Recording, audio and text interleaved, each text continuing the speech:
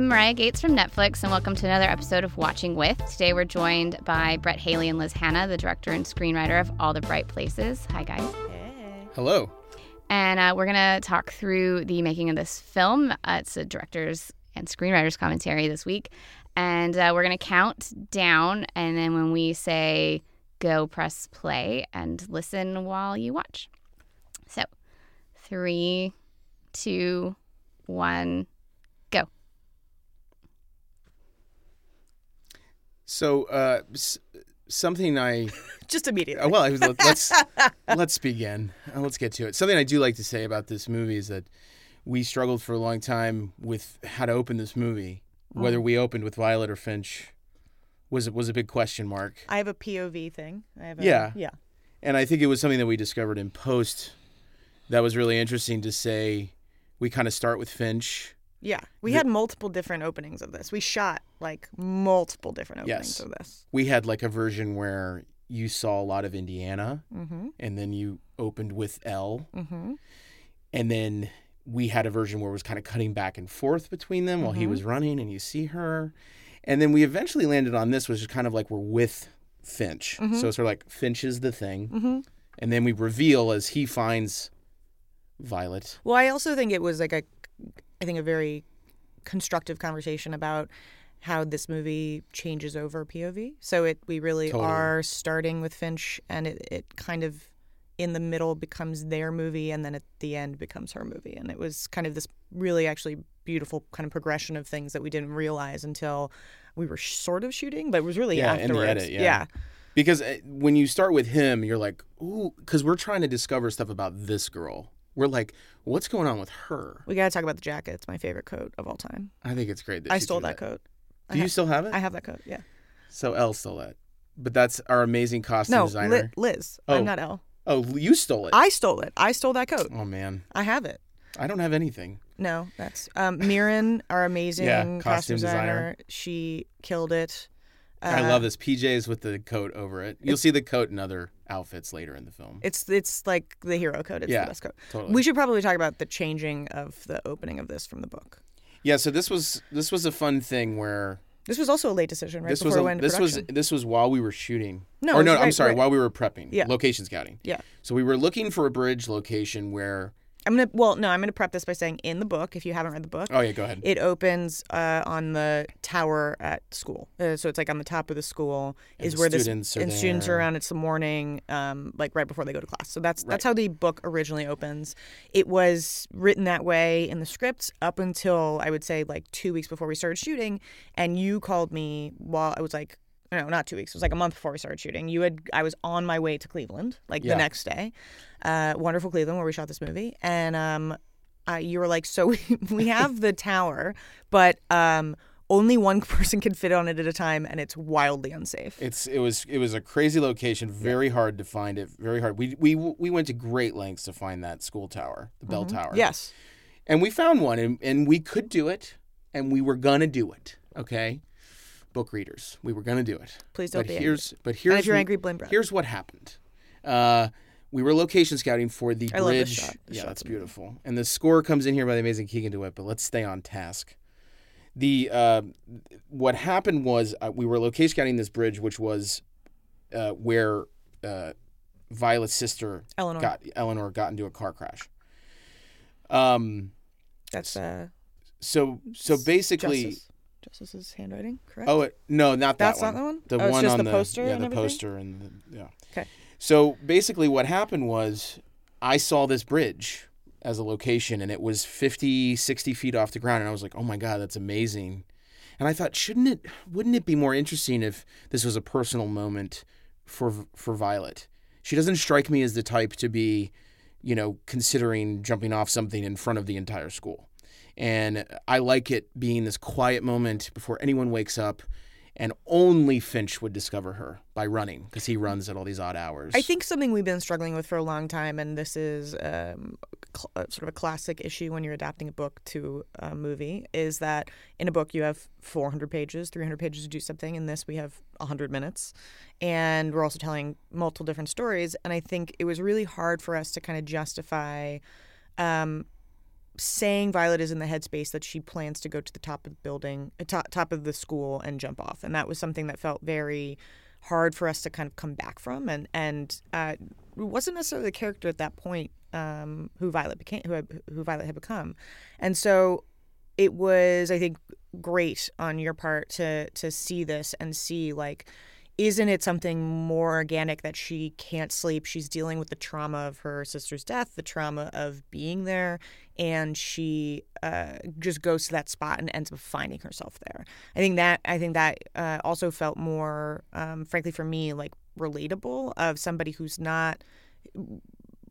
Violet is not a person who's planning to jump off the bridge. She just finds herself there because she's suffering from PTSD. She's suffering from depression, and is not planning something. So no, it's a private moment that is then broken, becomes public, but only for Finch. Yes, and that's why they come together. And I loved it being this personal moment, and I loved it being at the spot of her sister's death. That it had more emotional weight. And so we all talked about this, the entire filmmaking crew. Everyone was like, Brett, you're crazy. Don't do it. But then you were also like, you have to call everybody and tell them. I was like, Elle. Once I got Liz on board, it was like, call Elle. Call. You were like, okay, great. I like that you like it. Can you call everybody? Can you make sure this is cool? But then eventually Jennifer Niven, we called Jennifer Niven and said, hey, we're changing this thing. And she was so supportive of it. And has recently, I don't think she'll mind me saying this, has recently told me, I prefer it. I prefer it, and I kind of wish that I wrote it that way originally. And I don't mean to say I had a better idea, but hindsight's 20/20, and you can always look back on something. So I think it also sets up our movie in a way that says to a fan of the book, you're gonna get Violet and Finch. You're gonna get the experience that you love from the book, but we also are doing our own thing because that's just the nature of adapting a book into a film. I'm gonna jump ahead. Lamar Johnson, Sophia Hasmeek are playing. Justice's friends in the scene. We had so much on the floor from this scene. Oh, so much. Because it was the funniest thing. Like they had never met. The three of them had never met when we started shooting, and instantly became best friends. Like instantly they just were riffing with each other, and which, like, I think as a screenwriter and as a director is wonderful. And also at a certain point you're like, say the words. Like, like, we love you. But also say the words. There's important plot points in what you're saying. And they just had this, like, amazing bond. And I think that it's one of my favorite things, actually, that comes out of this movie. And I think it's one of the things that made the movie feel really lived in, is this relationship between the three of them. And, like, and even Elle's sort of distance from that. Like, I think she obviously is a part of it. Everybody was so close when we made this movie. But, like, those three, she kind of gave them that time. And it was really great. Yeah, they're so lovely together. And I'll talk about a scene that I added. I was so obsessed with that group. Well, don't ruin it. We're going to get there. I know. Don't say anything. I'll talk about it later. This is the amazing Alex Shipp, who plays Kate Finch's sister. And again, this was something that we talked about very early on, about what Finch's home life looks like as compared to the book, where there's a mom and a sister. And a younger sister. Yeah, and a younger sister. We did not really have the real estate. And I pitched very early on to the team and to Liz, like, can we just make it Kate? Can we just make this connection a thing? Like, and that's why where's mom? Well, I think you were like, pick one. I did say to you, I said, like, I could do the mom or I could do the sister. Yeah, you were like, pick one. Oh, also, I remembered that the other day, by the way. Oh, their little handshake. Yeah. How did that come? That was like something that was them. They were like, we got to have so the other amazing thing is, like, also this, thank God you cut this down. You tried to make that like 70 seconds longer. Yeah. And that was vegan cheese. Poor Justice was eating so much vegan cheese. It was brutal. It was a lot. Sidebar, this is a hummingbird cake. I have to do a shout out because in every movie I do a shout out for my husband. This one, all of them got cut except the hummingbird cake. So the hummingbird cake is here. But the handshake was like another beautiful thing, is the relationship between Alex and Justice that started. And it was really like this brother-sister relationship, and it was very interesting to see that happen so quickly. And they said, I think to you or me at some point, they were like, we have to do the handshake. And then the night before we started shooting, I said writing it, yeah. Before we shot, we were like all sitting in the lounge of That's the right. We Four made it Seasons, up. and we made it up. That's right. I was like, we need to do a handshake, and we made it up. And then you and I got jealous, and we made up our own handshake. I think that is our handshake, and they stole it. I think they definitely had a piece of it. I want to talk about the song playing here. It's from the Spike Lee film Mo Better Blues. It is the title track. Mm-hmm. And I always pictured this song over this scene. I knew it was going to be long. Like, I knew we were going to kind of wait. And it's a song that I think Finch would approve of, that he would put on to quiet his mind. We also give a shout out to our boy Brucey, our Bruce production Curtis. designer. He wrote every one of these Post-its. By hand. By hand. Copied Justice's amazing handwriting and did it all by hand. And did every single one. Had backups because we shredded them and painted them. Oh, it was crazy. This set was really fun. And it was really in a crazy house. Crazy too. old historical house. Yeah, it was in This Is My Worst Nightmare. This entire section, which is like 5 seconds of the entire movie, was... So the behind the scenes of how you do something like this is somebody actually creates all of these things. Even how, like, it's basically a video that they play, like that you don't click anywhere, you're not surfing.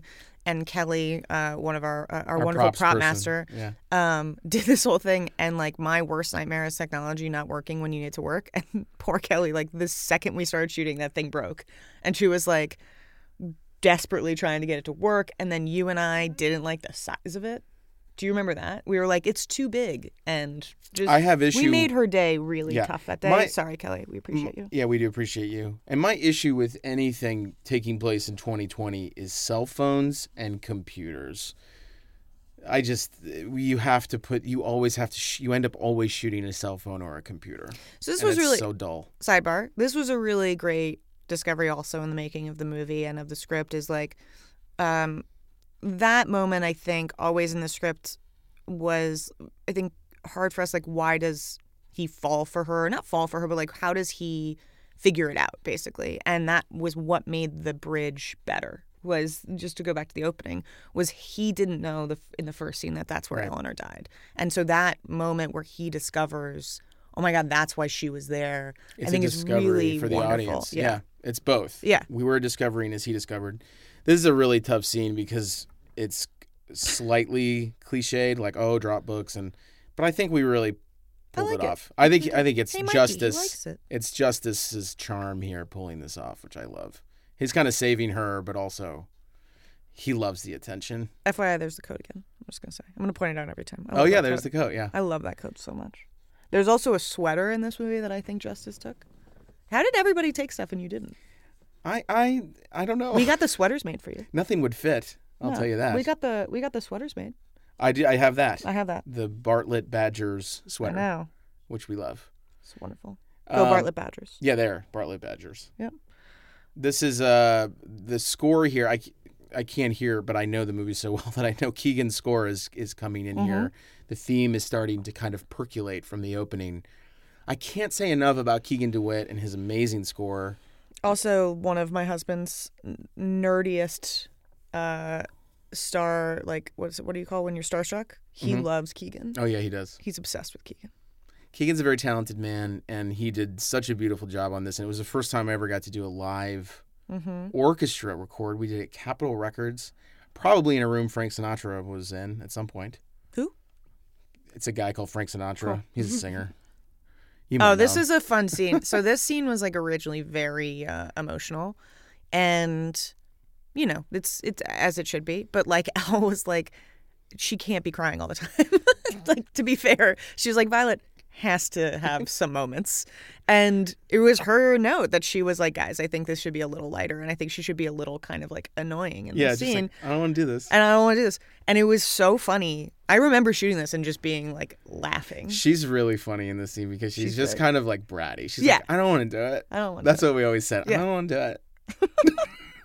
That's Kelly O'Hara, who's incredible. Oh, also the background in this song is, or the background of this scene is one of our favorite songs that we. A big song. Big song for us. Well, we were listening to it a lot. Yes. And we even created a dance. There is a dance. I think we're gonna post that video. I think it's gonna be posted. I think we're posting it. It's embarrassing, but I'll allow it. It's an amazing video. It's fun. To be clear, for anybody that knows what this video is, by the time this comes out, it's phenomenal. I will do the backstory of it. It was taken in the lounge of the Four Seasons, which now has come up twice. So shout out to the Four Seasons Cleveland. That's where we lived. That's where we lived while we were making this movie. And we did a dance. We choreographed a dance to that song at the after party. The That's whole correct. cast and crew? No, just Elle, Justice, Brett, and I. Yeah, the four of us. And then we did it that night, and we perfected it. And then the next, we did it at the official rap party. We did it. Yeah. So we actually have 2 videos. We have the test video, which is you and Justice and Elle, and then we have the full video of the 4 of us doing it at the rap party. We were like a very tight unit, and I want to speak to, Liz was on set every day, and it was such an organic process. Mm-hmm. None of us were ever resting. We were constantly pushing the material. We were constantly asking questions. Elle and Justice were involved in like, well, I don't buy this. I don't believe this. And Elle and I would come up with, Liz and I would come up, huddle and say, how can we fix this? How can we make this better? Ooh, that line's not really playing right. It was a very fun and organic process. It brought us very close together. It did. And I think it's like, people have asked me about being on set and stuff, and the best version is this, where you're making the script better every day, where you walk on set and the script is good, and if you shoot what's on the page, you're fine, but you have the time. You want to drink that right in the microphone? Mm-hmm, mm-hmm. Okay, cool, thanks. This is what we're talking about. I had to take a sip of water. I apologize. This is what we're talking about. Yeah. But you were actually pushing the material. We're about to get to my favorite scene in the movie. That is everyone else's least favorite scene, because we had to shoot it. Oh, no, it's not. It's the next. It's coming, yeah. It's coming. The Walk and Talk, which is a Badlands homage. Here you go. More phones, more So this stuff. shifted from the book from being a Facebook, private Facebook to Instagram, which I think is smart because it's updating who these teens are. It was actually when the book was published. Yeah, and it was actually an Elle and Justice note. They were like, we're not using Facebook. Yeah, it was like Instagram. And I really fought really hard to get a real number in there with the Indiana area code. I don't know what happens if you call that number something. I'm sure Netflix has it. I hope Justice just answers it. It's there. Justice wrote that song. We in the book there's like the first 3 lines, and I wrote a few more lines for the script, and then Justice wrote the music to it. And so we share writing credit for that song. It's one of my which becomes a big part of the movie. Yes. Which is awesome. We'll get to. We'll get to that. That's great.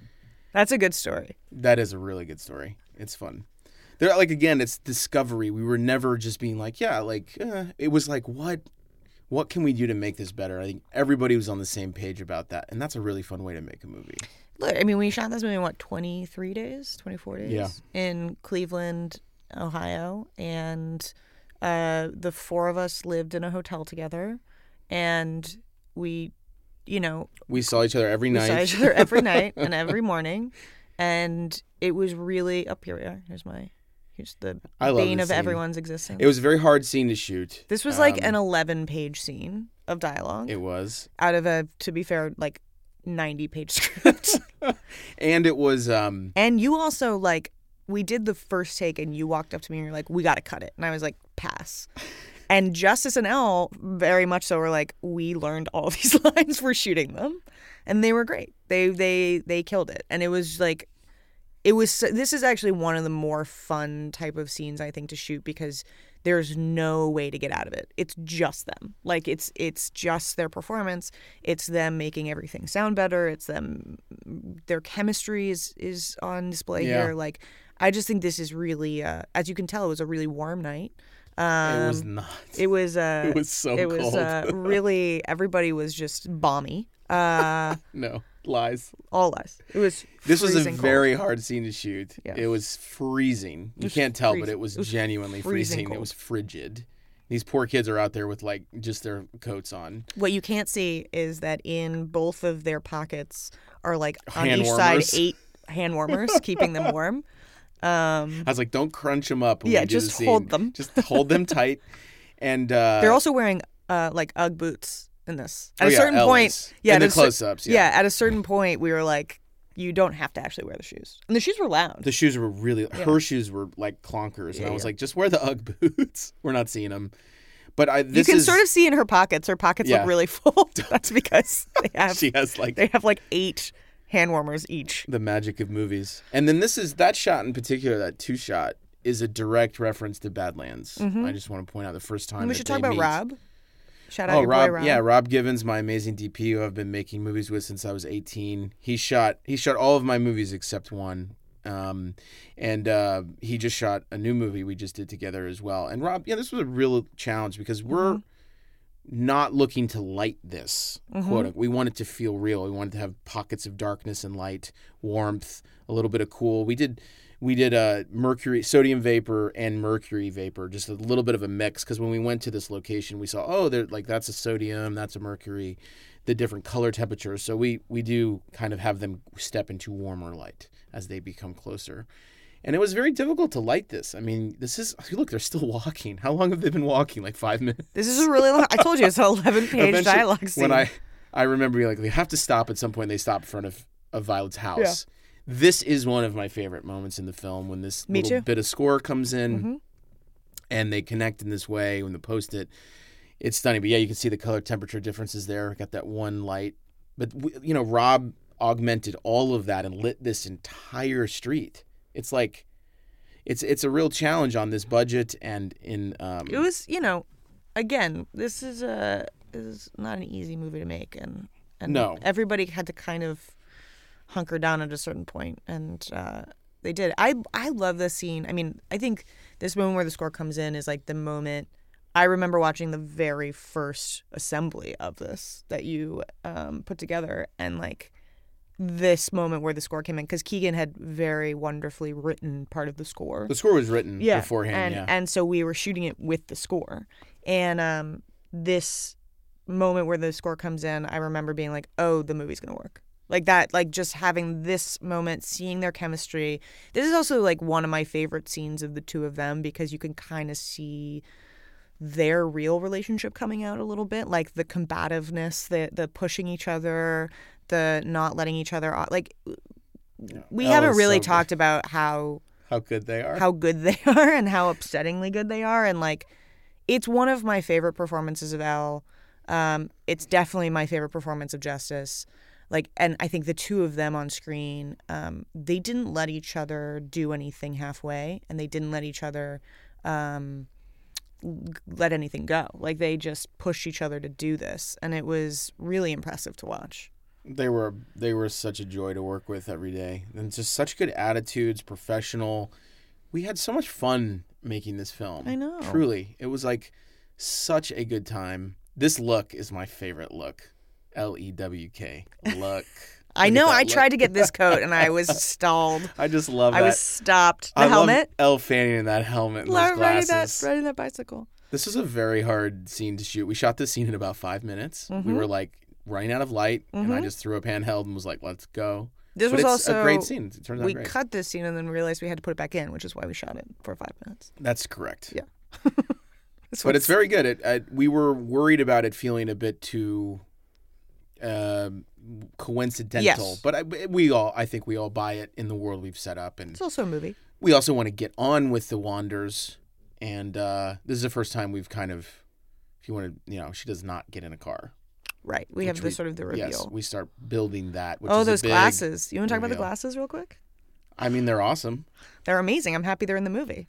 Well, glasses are tough because you're... Oh, look at this shot. Drones. Drone day. Drones. This was drone day. Yeah, and we did all these drone shots. You cannot tell, but it is raining. It is raining. That's right. It is like pouring rain. I forgot about that. We ran out of time, and then now it's not raining. But that was the last thing we did on this day, this kind of bike day. And this narration is a Badlands reference. 100%. Yeah. And we always knew that we wanted one kind of Maliki reference, and that was this. It's like a conversation that they've had before Absence of, time. And we were like, let's just own it. Let's just do it. It has a really kind of magical feeling of them starting to connect with this great score. And again, just letting these visuals. Originally, it had been they were talking here. And we just thought, who wants to see them like yelling at each other? Well, you also kept being like, he just keeps asking her questions. And I was like, yeah, that's kind of he would. We want to keep him from being too buggy. Yeah. So this was our first day of shooting. First day of shooting. This is day one. Day one right here. This is the second thing we shot on day one. Yeah, it was super fun, this scene. And I knew, I had so much fun with it. We got to know the crew that day, and we got to like just and know them. This was a fun scene to shoot with the two of them first also because like they didn't really know each other.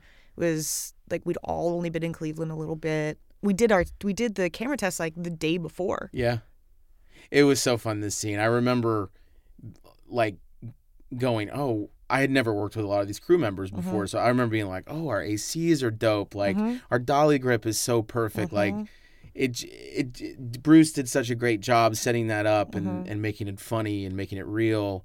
You know, this is a big oneer right here. I mean, I was going for it. I got coverage for this, but I remember going like, we're going to go for it. Brian Freesh, our camera operator, was amazing. Yeah, Brian Freesh, amazing. Had never worked with Rob before either. No, we were all new, and this day we all came together and look at the chemistry, like immediate with them. And I remember we were all looking at each other, just like we were like, this is gonna be so fun. Her little laugh with her tongue. The tongue out is so great. It's so cute.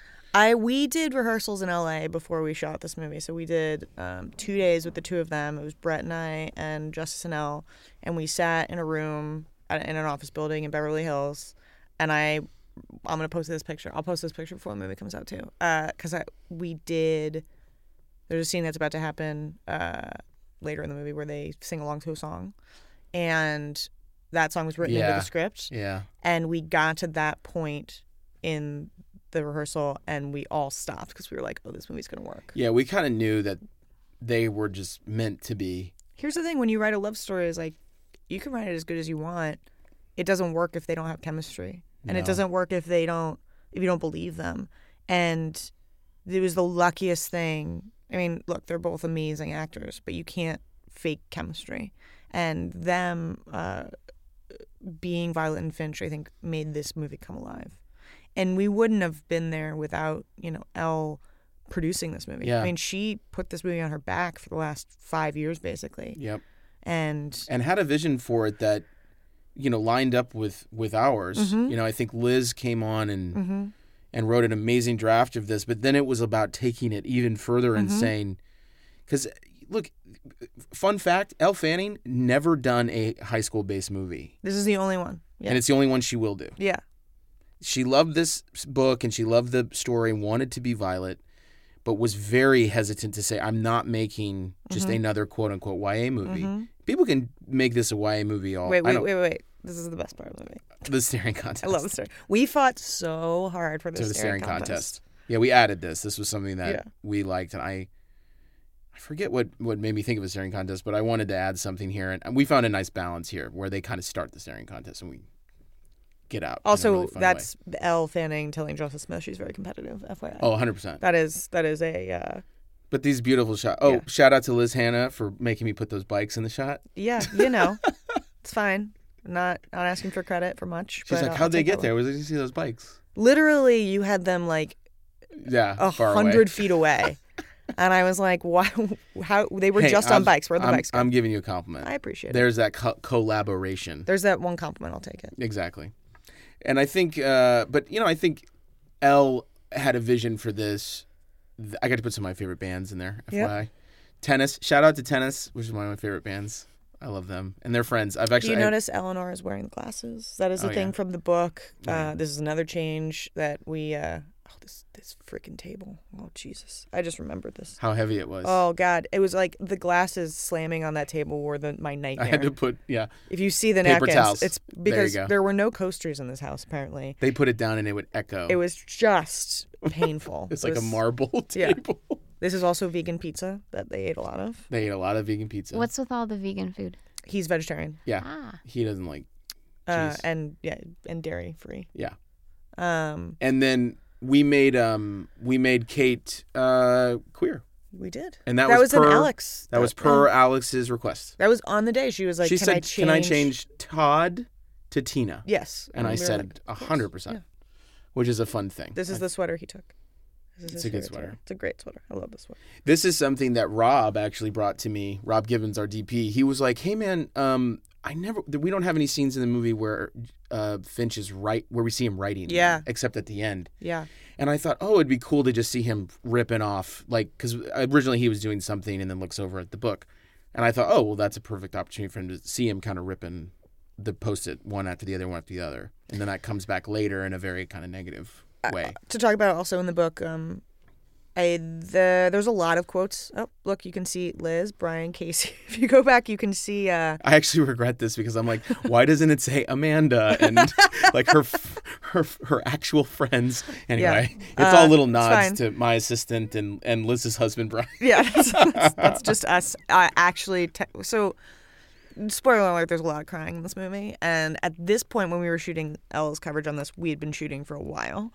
And we'd done a lot of the crying. And so if you actually are watching this and you've seen this before and you look, my text to quote-unquote Violet to Elle is don't cry. If you could just not cry in this scene. We have enough crying in this movie. We have enough crying. Yeah. This is like, honestly, these are the scenes that make me really happy because it was like us in a house for like 4 days shooting so late and like just really getting so close. We lost it a little bit in Violet's room. That was where Video Village was for a while, and we got Goofy. the laughs. Yes. Pretty bad. My wife was there. Yes, Elle and Mirren and you. and we got yelled at. Yeah, we're goof town. We got our amazing AD was like, keep it down. We're like, that's fair. This scene is when I saw this scene in the script, I immediately had an influence for it, which is Jane Campion's Bright Star when they're writing letters to one another. And I told Liz, I said, I want this to feel like writing the modern day love letter, texting. Oh, we're about to get to another Liz Hannah fix. You had him pulling the rocks out of his pocket. I didn't think about it. I thought maybe he brought some rocks with him. Because that's what people do. That's a thing. I don't know. It's also raining. You can't really tell. Oh, it's pouring raining. rain. Oh, it's pouring rain. It's pouring rain. We love you, Ohio. Thank you, Ohio. It rained a lot in Ohio. What I was going to say about, sorry, this is what happens. We get sidetracked. It's shocking we made a movie. Well, look, he's picking up a rock because that's what a normal person does. Oh, I threw that rock, though. You did. Because Justice could not hit. He couldn't hit her. Hit the thing. So I did it. That is one take. It's one of my favorite shots in the whole movie. I love this shot. I love this whole sequence. This sequence is great. Incredible. We played a lot with songs. Mm-hmm. You played this song live. I played a song live that's actually in the movie earlier by Tanktown. I love that song. And I played, so rather, I'm a big sound director. I rarely... Look at that shot. Ugh. Thank you. I rarely don't get sync sound, but for this, I blasted in this... They shot Avengers here. Avengers 1. Oh. Yeah. The Russo brothers are from Cleveland, and they've shot like one of the fight scenes, or like I think the opening scene of Black Widow was shot in this complex. Anyway, so we added those lights and stuff, and it's really cool. Bruce did all this. Yeah, he created that and all the graffiti. But I just blasted this Tanktown song and just amazing. Blasted it and let these guys just do it all with looks. Mm-hmm. I remember being like, there's so much dialogue in this film. It's great. But when are we going to find a cinematic moment where we can just shut up and look at these people and experience it? And then Keegan wrote the score, and it's just, I remember putting this together for the first time and just being, it was very emotional. It was very emotional. This was a really emotional scene to see. This is also the moment where they kind of fall for each other, and it's really... Oh, yeah. But we should go... It was also freezing. It was also freezing. I was also really sick on this day. Yeah, I got super sick. This was a hard scene because it was very windy, and this created like a wind tunnel. And Brian Freesh, our Steadicam operator's like literally fighting the wind. I'm gonna shout out to Elle Fanning deciding to write cursive in chalk. This was a choice she made, and look somehow at her did. Perfect handwriting. Look at it. Millennials going to be like, what does that say? I don't understand that. That would be Gen Z. Millennials are the last generation to learn cursive. Really? Oh, Millennial speaking here, yes. That's true. I learned Wait, cursive. we don't teach cursive anymore? No, they don't know what it is. Gen Z doesn't. Okay. Sorry, Gen Z. Oh, it's not millennials, but Gen Z. Yeah. Thank you. Sorry, millennials. I guess you're a millennial. I'm a millennial. Yeah, we're both millennials. I think we're all millennials. Yeah. When's the cutoff? 97 usually. Well, when does it start, though? Yeah, we're definitely older than 97. Oh, millennials is usually like 82-ish. Oh, I'm right on the... Yep. Right I'm definitely stuck in I'm there. in there. They say like 1978 to 82 is like a xennial where I thought I got 83. You're not quite Gen X, you're not quite millennial. I'm 85, so I'm definitely in there. I'm 83, so I'm still gonna call myself that other thing. Zennial. Okay. So this was I love the scene. This was a really sweet scene that I think we talked about a lot. Something that I tend to do in a lot of my movies is, or just things I write, is like talk about friendship and that I think the best love stories are about friends that fall in love with each other. And this was a really important scene for us in their friendship solidifying and her revealing sort of that, as she just said in this scene, that Eleanor was her best friend. And that, I think, is a really powerful thing and a really important thing for somebody, because it's not just your sister that you lost, it's your best friend. And I think Violet telling Finch in this scene that is really powerful, and they just did a wonderful job with it. Yeah, I love this scene. I'm really into Elle's performance in the scene. She's so light. That's so cute. A little laugh, and she just I don't know. I also like that it's Finch genuinely listening and just asking the right things and getting her to open up just ever so slightly. It just really, I don't know. It really moves me, that scene. Pancakes. Blueberry pancakes. We got. They were really making pancakes over there. They were really making pancakes. We fought hard for them to be making pancakes in the scene. Yeah. This is like, here's the thing is I think we're all really used to seeing Elle be a dramatic actress. She's exceptional. I think she's really one in a generation type of talent. You don't get her to see her be fun and funny a lot. And that was really one of the bright places of this movie was seeing Elle get to be light and funny and have fun. And it was really fun for us to be watching that and see her like come alive in sort of these scenes lighter where she moments. Gets to be light. Yeah. She can do anything is the thing. This is the amazing... I know, it's so upsetting. She can really do anything. This is the amazing Virginia Gardner, or Ginny Gardner as we know her. She's awesome and a good friend. And this was our last day of shooting. We shot this and all of our underwater footage in that room where all those kids are walking to is a pool, a high school pool. And we shot all of our underwater stuff in a high school pool. Also, shout out to Ohio for, that's your handwriting. Shout out to Ohio for not having locks on their lockers. Really made our lives a lot easier. It did, because I was like, do you guys not keep locks? Like, this is a real school. And I was like, do you not lock these? And they're like, nope. And I was like, okay. Well, it's real, so we're not going to do any locks. Justice loves this shirt also. Bob. It says Bob there, which is fun. Miriam just killed it. I love the wardrobe. Yeah, the looks, the colors.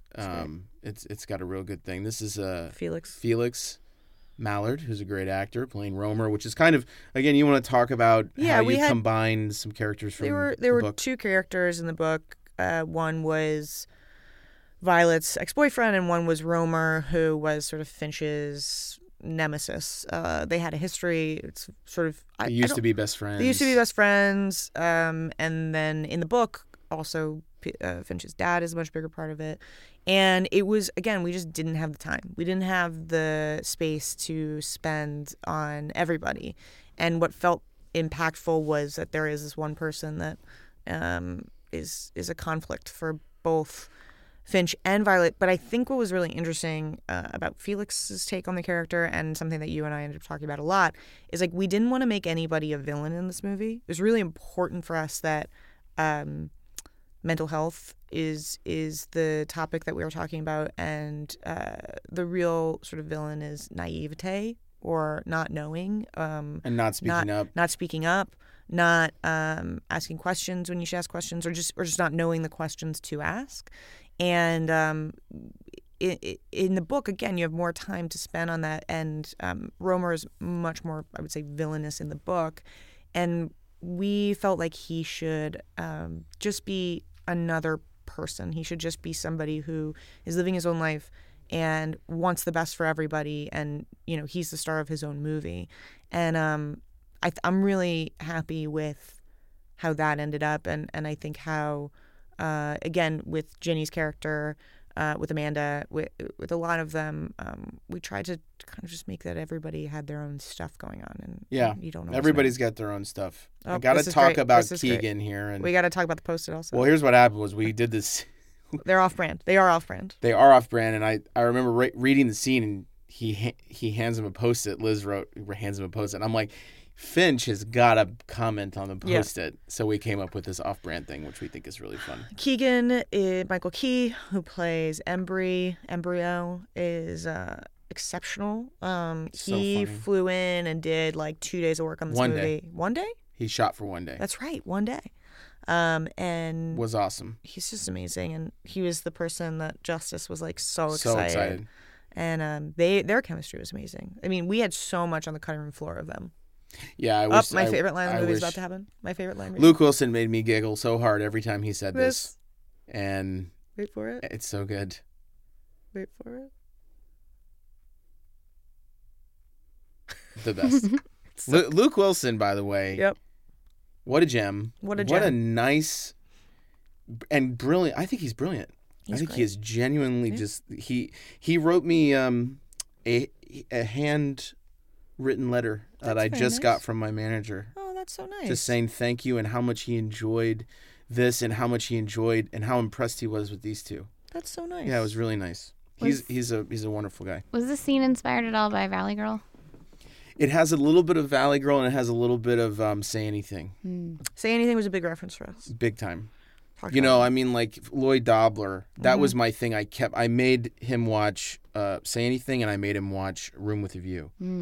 And I was like, those guys are your kind of North Star. They're kind of annoying and maybe inappropriate slightly, but they're also so charming you can't really say no. This is a tough thing to pull off because it's like kind of like too much, man. But it's also, he's so charming and fun and funny.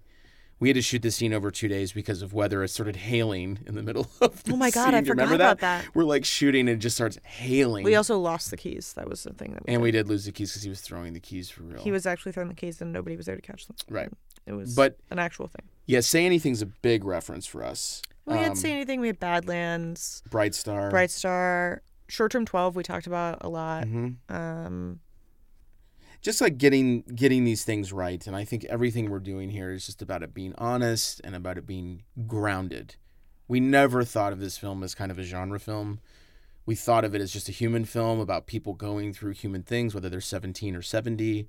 I have made movies about 70-year-olds, and I approached it the same way. And I think that this is some of my favorite chunk of the movie is this sequence coming up where it's got this wonderful mix of emotion and humor and joy and romance. The romance is coming, which I get so excited about because I really wanted to make a romance. I think it's also important to talk about. So in the book, he is more diagnosed than not.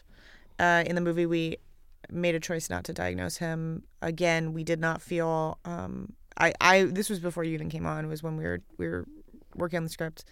I felt very strongly that if we could not do a fair conversation about manic depressive disorder or being bipolar, then we should not name it. My biggest fear is that somebody watches something and it's named and you are not giving the time and place to actually say what the illness is, and then teenager's going to turn to their mom and be like, I'm bipolar. I think that's irresponsible. I think the big thing we wanted to do with this movie is have whoever you're sitting next to turn to the other person and be like, let's talk about something. Or I have something to say to you. Do you have anything you want to talk to me about? Yeah. I think a lot of what we wanted to say with this movie is like, you may not know what's always going on with people. They may be putting on a good face. This was sort of the first scene in the movie and in the script that your sense may be that there's something up with Finch and the nighttime running, the sleeping on the lawn. It all seems very charming, romantic, but if you actually look at it, is he's coping. Yeah, he's coping, and we look at this as a conversation, not a statement or a blanket statement about mental health or about what is going on with Finch. He is undiagnosed in this film for a reason. You are getting hints of it. Yes, sometimes various mental illnesses can be charming. People who are manic or bipolar have swings up and down, and we're showing you this stuff with him, and he is really bringing her out of her shell, getting her into a car. Yeah. She's about to open up about her sister. All of these things are super important, but he's struggling inside and not really letting anyone in. And that's the hard part, I think, as people. We tend to think of our own.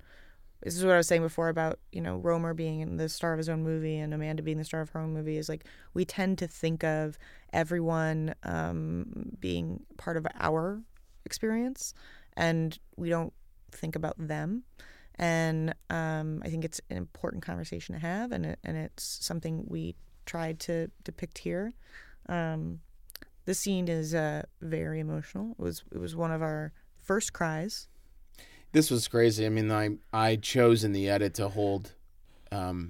Basically, there's one cut, to Justice here, and but this is the same take. That's the one cut, and then we just hold. And Rob and I had always talked about this shot with the reflection of the world going by and her. It's just this like opening, just like this. This dam breaking, and she just opens up and I love the trees and the power lines and the things going by. There's even a little bit of rain that happens, you can see a little bit there. And Elle is just incredible in this. I just wanted to hold on her the whole time. And she's amazing in this. And this is very stressful stuff because this is all real. There's no green screen. I do everything practical. I don't like green screen driving. And so this was very stressful. There's real cars going by. I'm in the back seat lying down, giving her direction. In the truck. There's a follow truck. Like this is a lot of pressure on us, and we run out of road literally, and here's Elle just giving this performance of a lifetime, I think. And this is when I was editing the film and I cut the scene, I will admit that when I saw it and I put the score to it, I wept. I was just so moved by this performance. And, it's raining, and then just give me a break. It's crazy. Come on. She's a movie star and a wonderful person and actor, and this is that moment where you just go, wow. It was incredible. I made her do like 17 times, poor thing. Did do that. I was very David Fincher that day. Again. But I think she really pulls it off. But I think, again, we're just trying to have a conversation, and we are not making any statements about what it means to feel, because everyone's experience is different. Everybody has a different experience. And I think we, from the get-go, and Liz came to this, it was already a conversation that was happening when I came on, and we just continued it. And we're not going to be irresponsible. We're going to be in the gray area. We want people to have their own interpretations, and we want people to have a conversation at the end of this film and hopefully feel seen. If people can watch this movie and feel seen, and it helped them a little bit in many ways. I think Jennifer's book has helped a lot of people through a lot of dark moments. Hey, just speak up. I mean, none of it. We really haven't done the proper shout out, which is, none of this is possible without Jennifer Niven. She not only wrote an exceptional novel based on her own experiences, but gifted us with the grace of sort of making a movie out of it. She was so understanding, and so collaborative, and so wonderful, and really from the beginning understood this has to be a movie. Sidebar: we built that roller coaster. That is a roller coaster that we built. I want to say it's our greatest achievement and accomplishment. What happened to it after the production? It was melted down. Was it? Yes, it was, because. So this is a real thing that exists in Indiana. The book takes place in Indiana. The movie takes place in Indiana. We shot it in Ohio. We could not shoot in Indiana, and so and we couldn't shoot on the real roller coaster for insurance reasons. And so safety. We got the plans and had them sent to LA, where we had a roller coaster engineer build this roller coaster. They then shipped it on a truck and brought it to Ohio for us, piece by piece. And we built it in a backyard, and we had it for 6 hours, and then it was melted down for scrap metal. It was incredible. It was a thing where budget wise, it was really looking like maybe we weren't going to get the roller coaster. It was like 5 days before production. Yeah, we're like, we we're not had gonna like, get it. and I was like, we were trying to think of different things that could replace this wander, which was very difficult. There is no replacing it. And there was no replacing it. This is like the scene where she lets go. This is the scene where she like falls in love and she lets go and she starts living again, and like he's living through her, and that's really Elle's reaction. Yes, this shot. So Rob Givens, my DP, is handheld here. He almost falls, but I love that energy of the shot. He tripped there, and he was like, "We got to do it again," and I was like, "No, it's perfection." And this is all just happening. This beautiful kind of release. Without the roller coaster. Here it is. Oh, yeah, good old Too Young to Burn. I brought this into the pitch. You did. You literally called me and you were like, can we put this in the movie? And I was like, I don't write with music written in. And you're like, can we write with this? And then, so this is the scene in rehearsals that when this scene came on, we played the song in rehearsal. And he sang along. And he sang along. And it was just like, it's just this moment that came alive. And we listened to the song, obviously, a lot.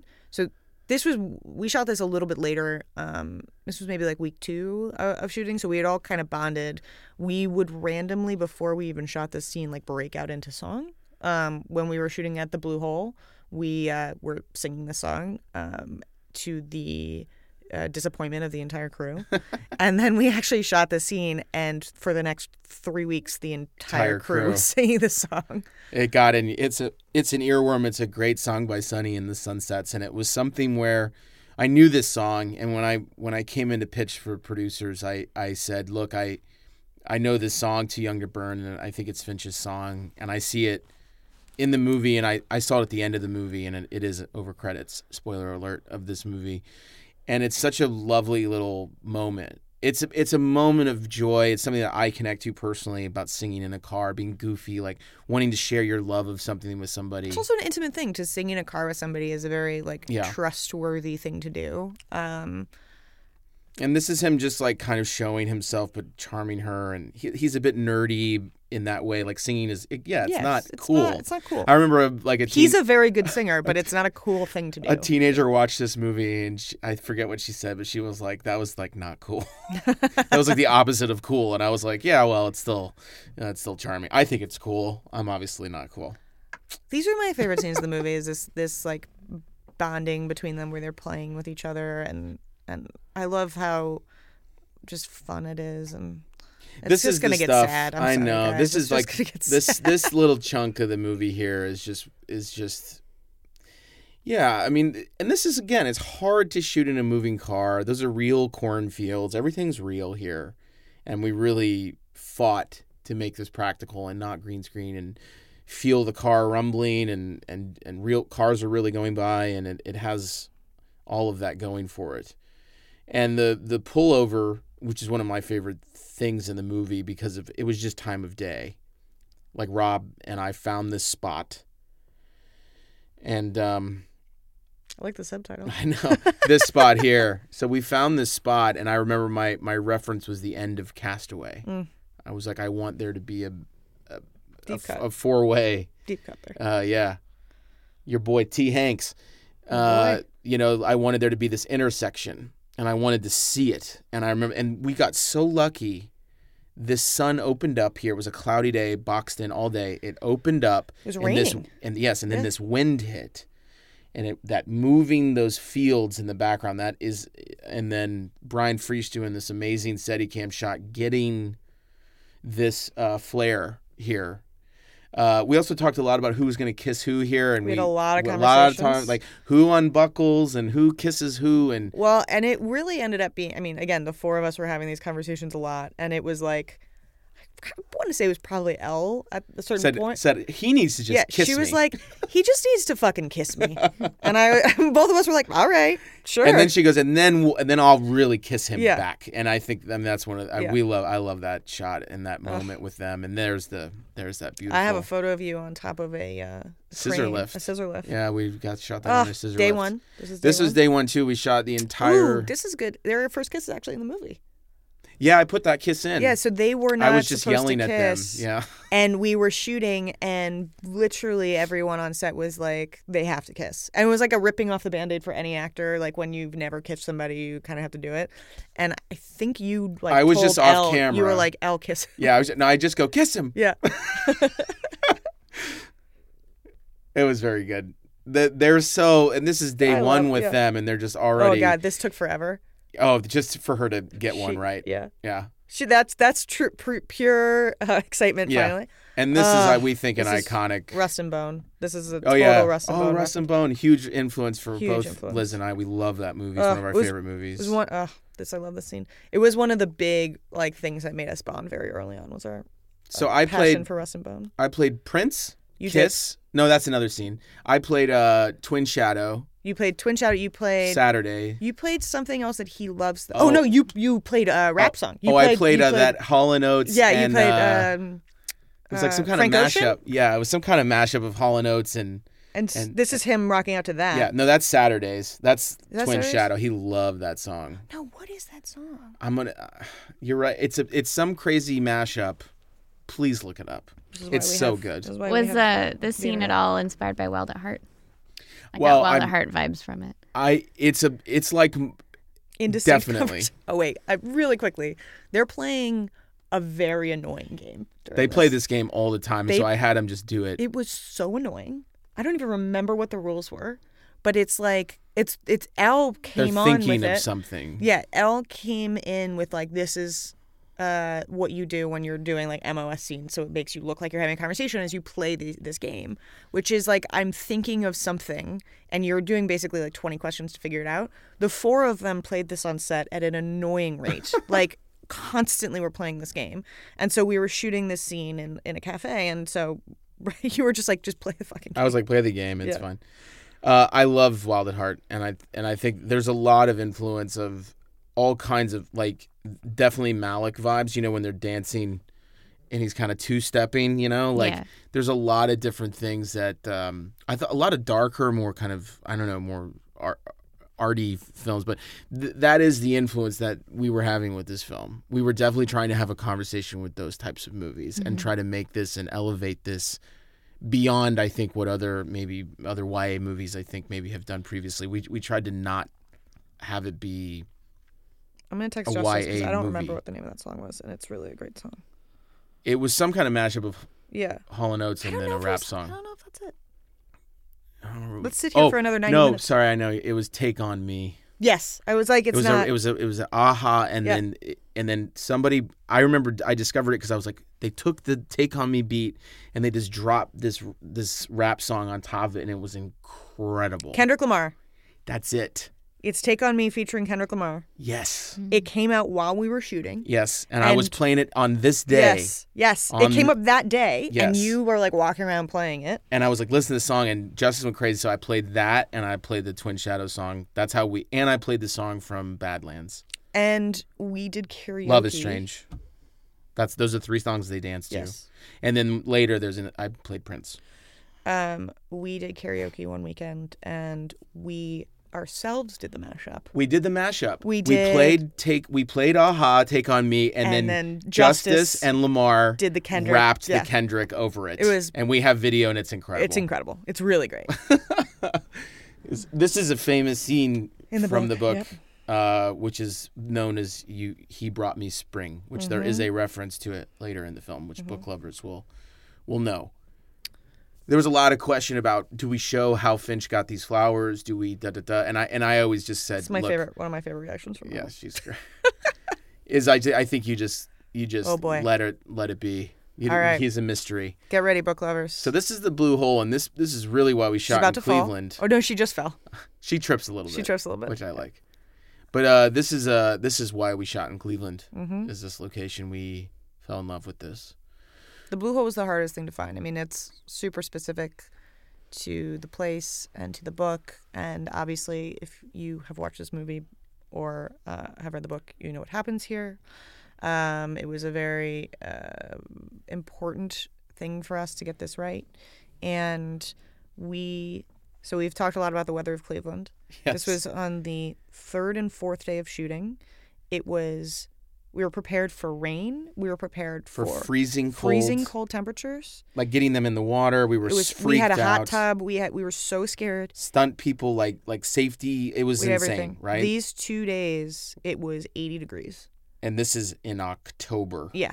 And it was just like the universe was telling us that we could it was make this movie. okay. And they jumped in and they were like, Yeah. oh, it feels great. I needed a cool off. It was a complete opposite. They still use the hot tub, by the way. Well, only when I made them. Yeah. I was like, we rented this hot tub for you guys. You got to get in the hot tub. We spent all this money on this hot tub.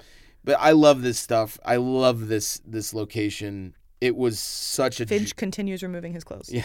It was such a joyous 2 days, and it came with some of the highs of like their romance, but we also shot some of the most emotional scenes in the film. This is the most emotional scene. I mean, the scene that happens at the end, I think. Yes, and the scene with them tell me where you go and you disappear. These are very difficult scenes. Yes. And it was very early on. Very. This was literally day 3 and 4. Yeah, I think so. And really they're just... It was like, fuck it, let's go. Let's do this. Let's not be afraid of it. And these guys just were on board, and it was such a joy. And I'm hiding behind a tree back there. Yeah, we had crazy equipment here too. We had an 80-foot techno crane on the ledge up, and that's how we got these shots of them in the water, because there was it was very difficult to do that. One of my favorite things that just happened is like she takes her clothes off and she's sort of like showing him, this is me, and he just stares at her in the eyes. Yeah. It's such a like respectful, true love thing, is like just looking directly at her. I love it. I think it's such a great choice, and consent is sexy, FYI. This is shot in a pool. Yep. We shot this in a high school pool. It was our last day of shooting. It was very challenging. It's very hard work to do those kinds of shots over and over again. And then magically we're back at our blue hole, and that I basically got the 80-foot techno crane down on the water in a rig so we could get splash and we could be right there. But we wanted these shots to be locked in and not like wonky and handheld, so they're right there on the water, and that's how we did that. We tried to shoot underwater, it just didn't work. It was too murky, and we couldn't. But we had the underwater camera, we just couldn't do it really. Yeah, we looked at it, and also we were obviously concerned it was going to be, freezing. So we were like, we don't want to do a bunch of underwater shots in a freezing cold pond.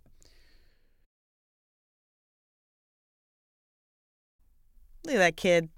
Look at that smile. It's $1 million smile. Mm-hmm.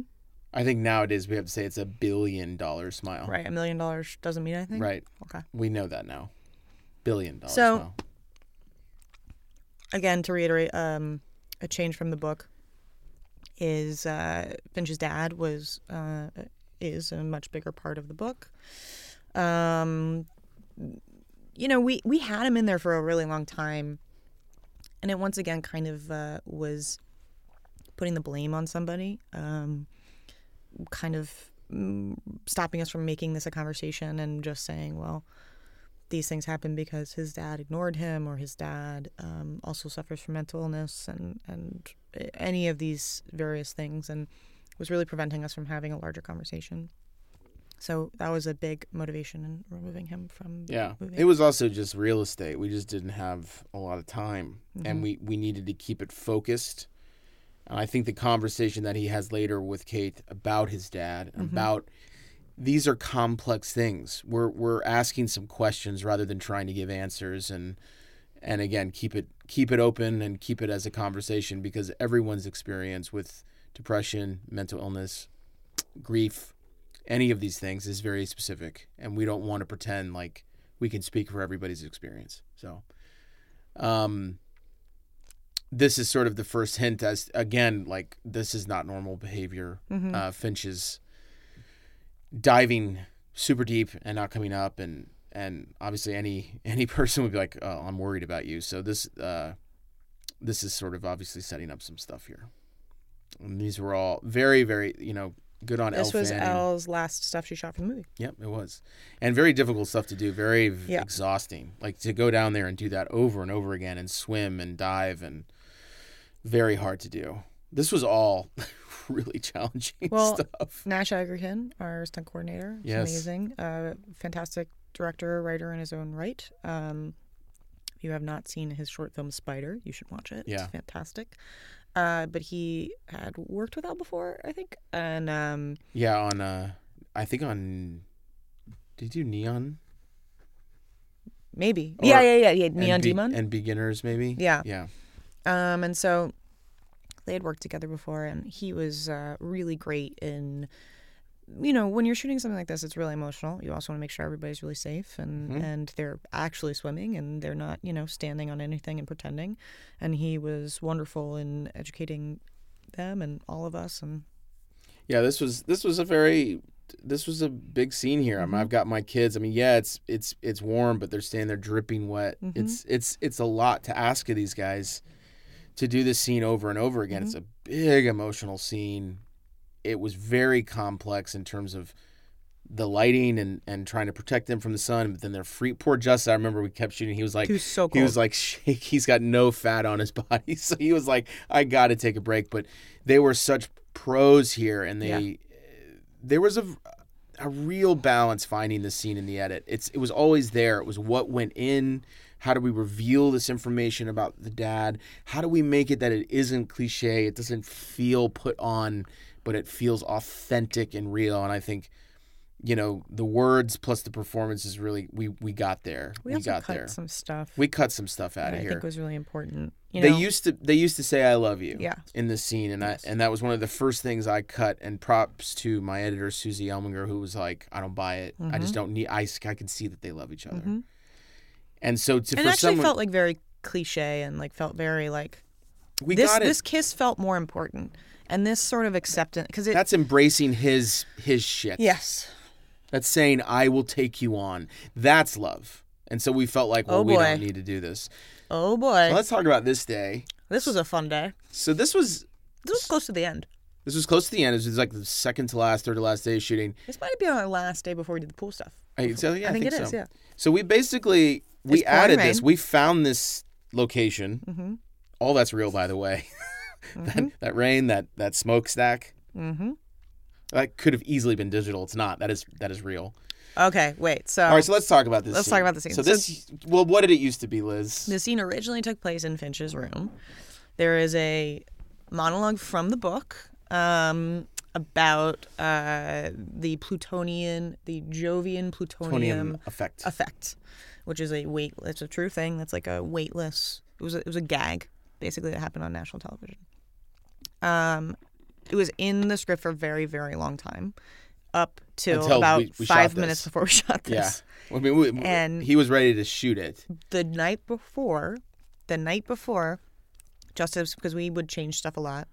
The night before, Justice was like, "You guys aren't going to cut that monologue, right? Because I've been memorizing it for 3 weeks." And I was like, "Probably not, but you never know." And I was like, "Nah, just keep doing it." He's like, "I've got it almost down."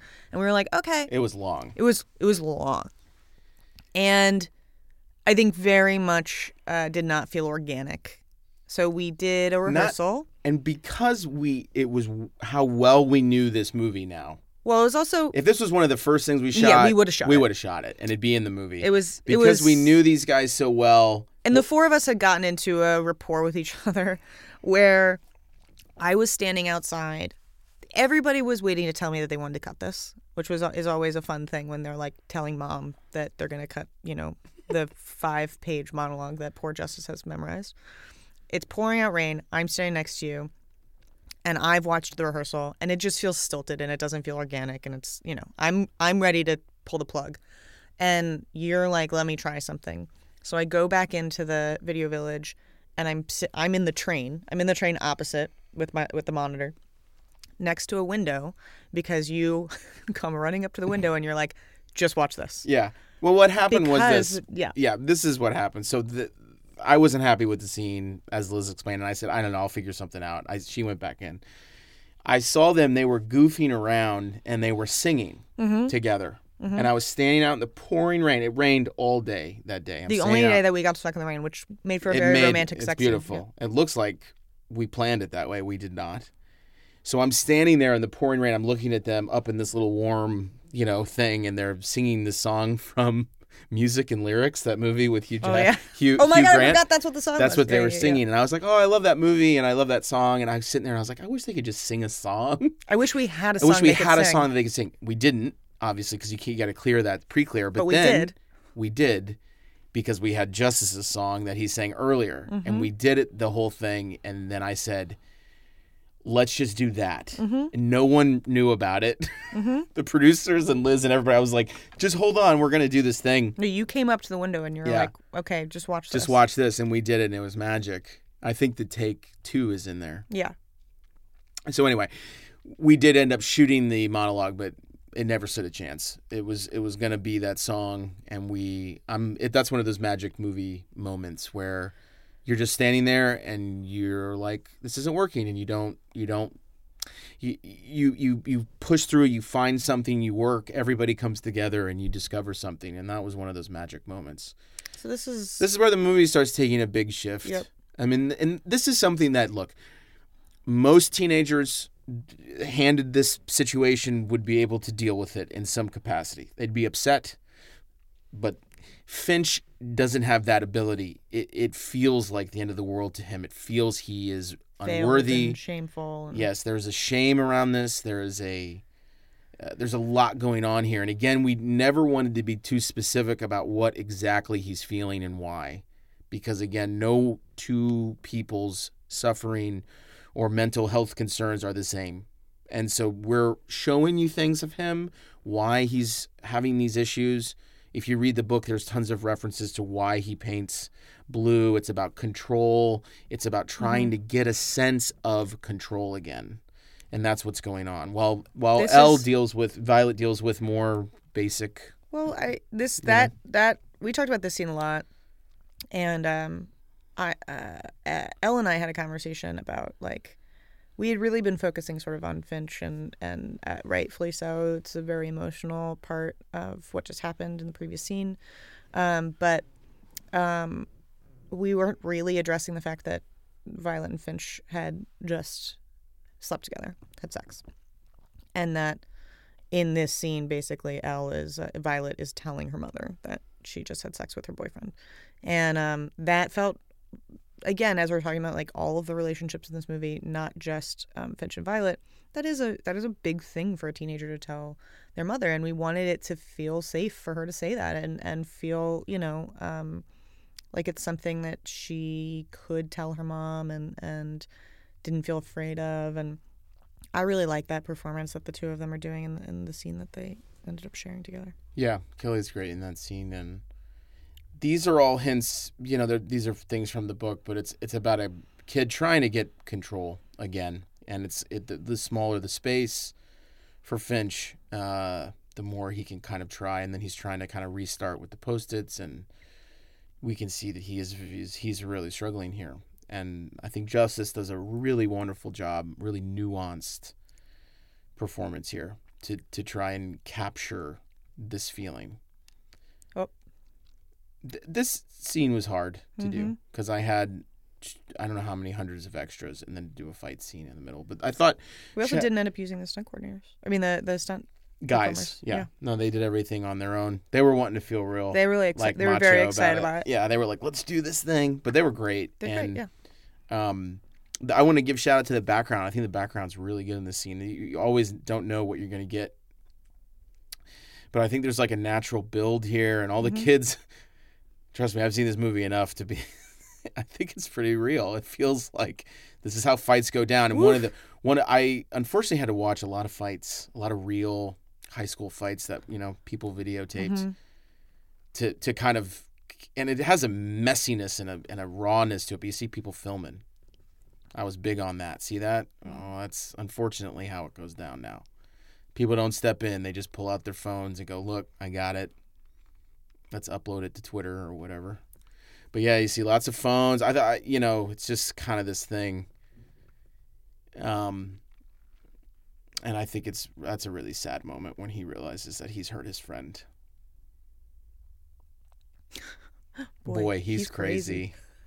Okay. That was just somebody off camera said that and made it into the movie. All right. This was a scene too that could have gone a million different ways. It in the book was sort of an attempt. In the book, it's an attempt. In the script, for a while, it was an attempt. Right.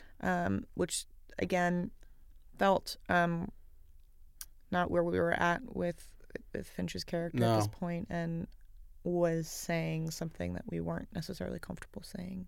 No, we've steered... With the short amount of time we had. I think we've steered him the movie and Finch We're about to get a Jennifer Niven cameo. Oh no!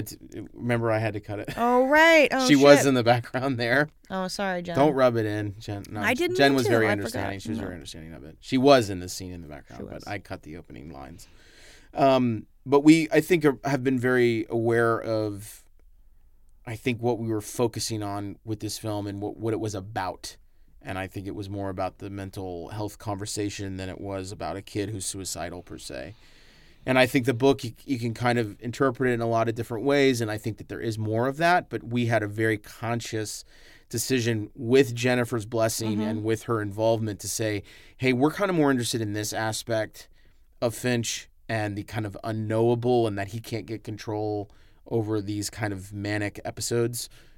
We're going to focus more on that and make him less of a person who's kind of thinking about suicide. That is certainly, in terms of what we created, was not something that that was not what we were trying to do. Lamar didn't have a lot of time to define the relationship that Charlie and Finch have that is, again, much bigger in the book, and has more runway. I think that scene, it's really difficult when you're writing something and you're trying to define, even in this, where we're basically saying Kate and Violet have met, but we're not saying where they've met, right, or how they've met. And Lamar just does a really beautiful job, and Sophia did a really beautiful job of just building making that relationship, real. Fill in the blanks. This was a really intense scene. We shot this one for a while. It was important to hear the terms, and I thought you did a really nice job having this one guy. He's dealing with a lot of things.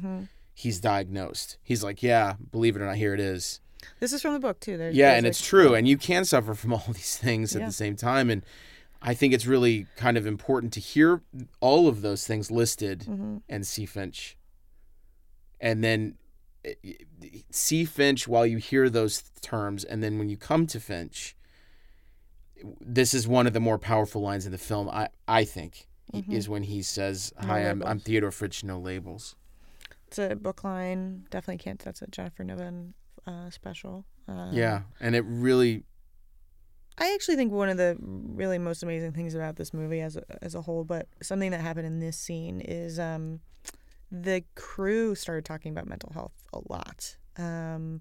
Really opening up. I think we this was in our last week of shooting, so we were pretty close everybody. It was a very tight-knit crew, and it was a small crew, and so we all got to know each other pretty well.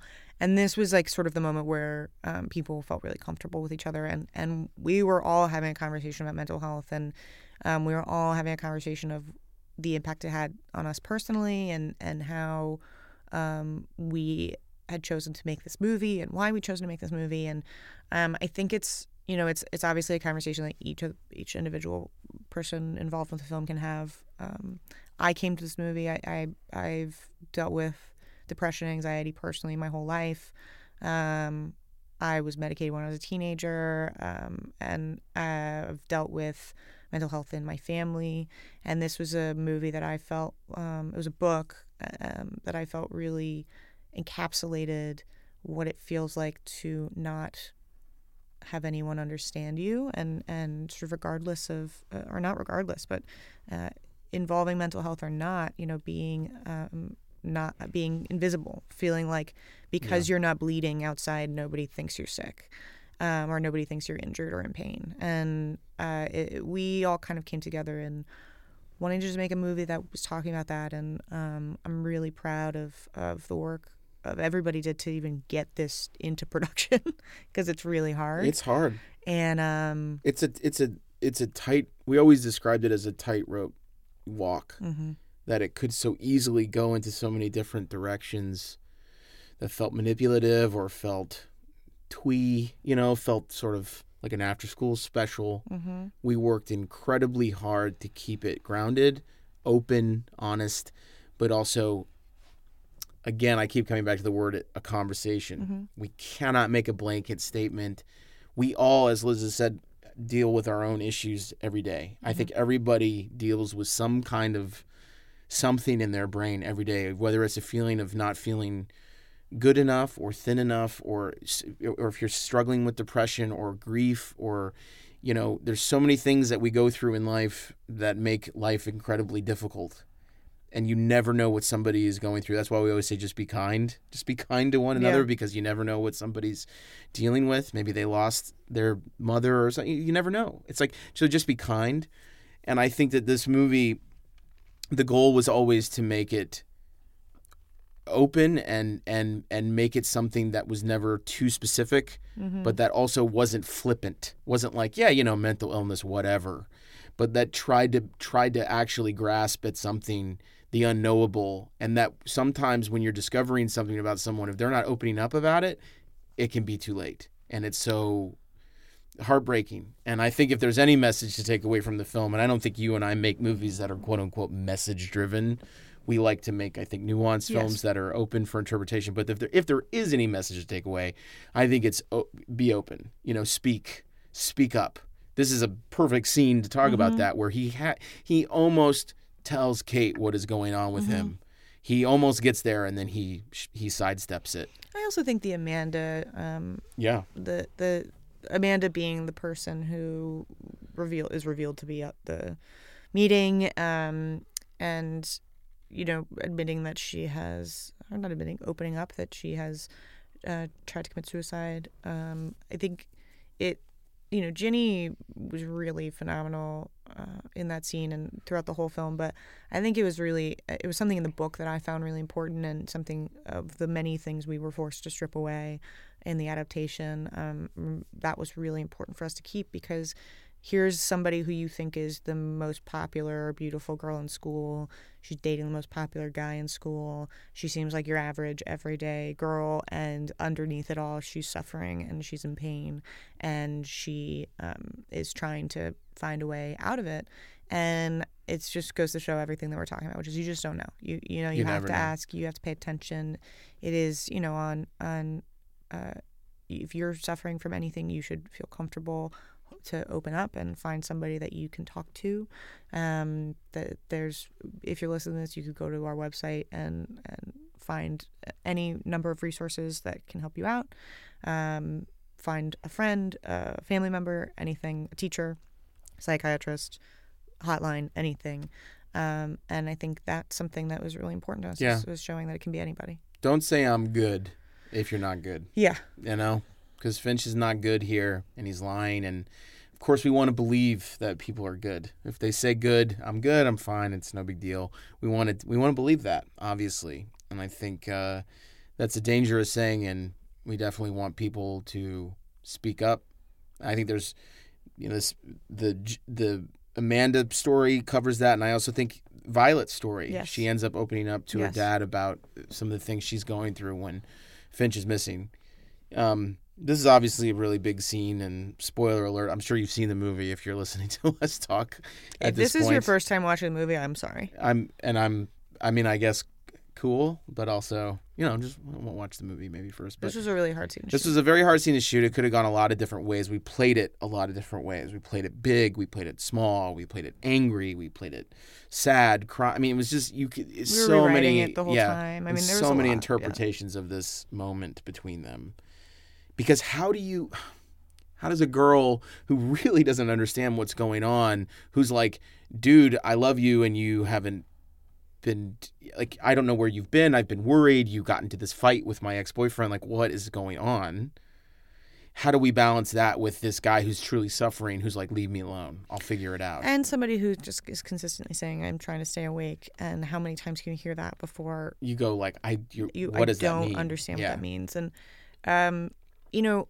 this is really, again, we've said it before, but in such a pleasure to make this movie, as hard as it was and as emotional as it was, to have actors who really understand what you're trying to say and they're trying to say, and are coming to you to look at the script and saying, like, that was an Elle Fanning adjustment where she was like, I don't understand what stay awake means. Like, I as Elle don't understand what reading that is. And that was really actually very enlightening to put into the script, to realize this is somebody who's really afraid, who's also really frustrated, who wants to help but doesn't know how to help. And we felt really important. A very important moment was that Finch has to tell her to leave, and that because she wouldn't leave unless he tells her to. Yeah. And I mean, this is that cycle that I think people who are suffering, no matter what it is, it's kind of a shame cycle of feeling shameful about the thing you're suffering from and saying, I don't need your help. I will figure this out.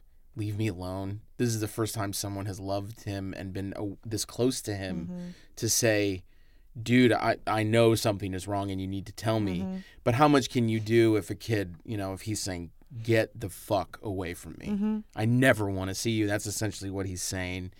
It's heartbreaking. It's heart-wrenching. And when, upon reflection, when you realize this is the last scene she has with him, it's heartbreaking, but it's also real. And Jennifer has talked about her own experience, and this is what it was like. We all, again, we do not want to speak for everyone who's suffering, but I think for Finch, this is something that's very specific. And I really see Finch here. I think Liz and I have talked about this so much. We've talked about it with Justice and Elle and Jennifer and everybody, is that we really feel like he is trying. He is not giving up. He is not saying, that ceiling fan. I'm out of here. I hate that ceiling fan. Sorry. Keep going. But he is saying, I am going to go try and figure it out. And he really is. He really is. And I believe that about Finch. He's not making some kind of excuse. He's coming in. We have our own sort of, we came up with our own sort of narrative for what these sort of 24 hours, 48 hours are post that fight. We've made a decision not to really talk about it on this. If somebody wants to ask, I'm sure we would. But it's really, I think the important thing to realize is we are doing exactly what you just said. We are not saying, he had a clear intention. No, he's saying, I got to get control. Yeah. I got to go do the thing. And we've learned that he goes to these places. And so she's looking for him. She's calling him. She's saying, I'm sorry, and it was a fight, and please call me back, and I love you. It's the first time I think we hear that. It's the only time we hear it. Yeah. And so it's, and what can you do? What can you do when someone like Finch has just disappeared and isn't answering text or phone call?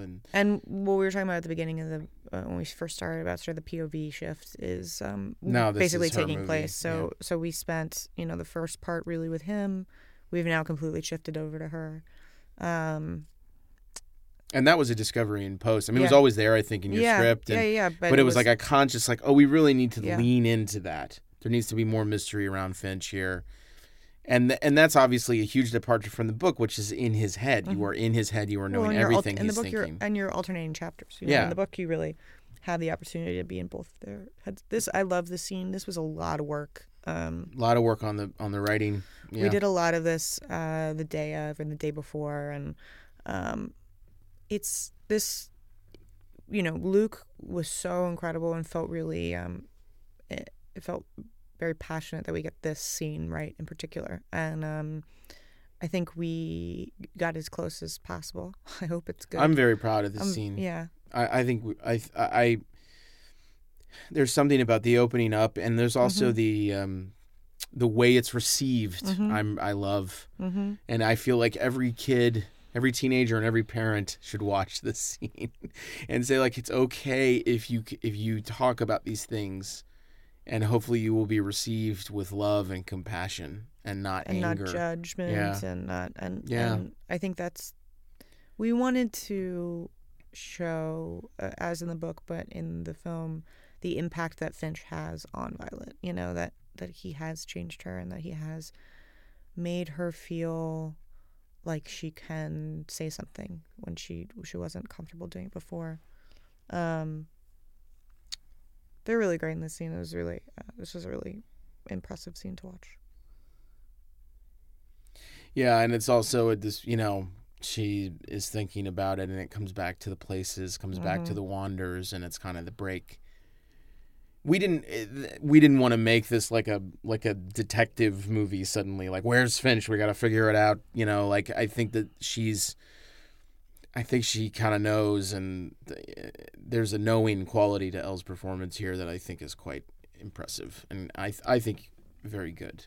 And I'm again, just gonna tell everybody that they buckle up. This is like where we get to the, no dry eye on set, and you're about to see why Elle Fanning is probably the best actress of her generation. Yeah. Because, I think just seeing Violet get into a car, not only get into a car but now drive a car. It's a nice subtle nod to what happened to her.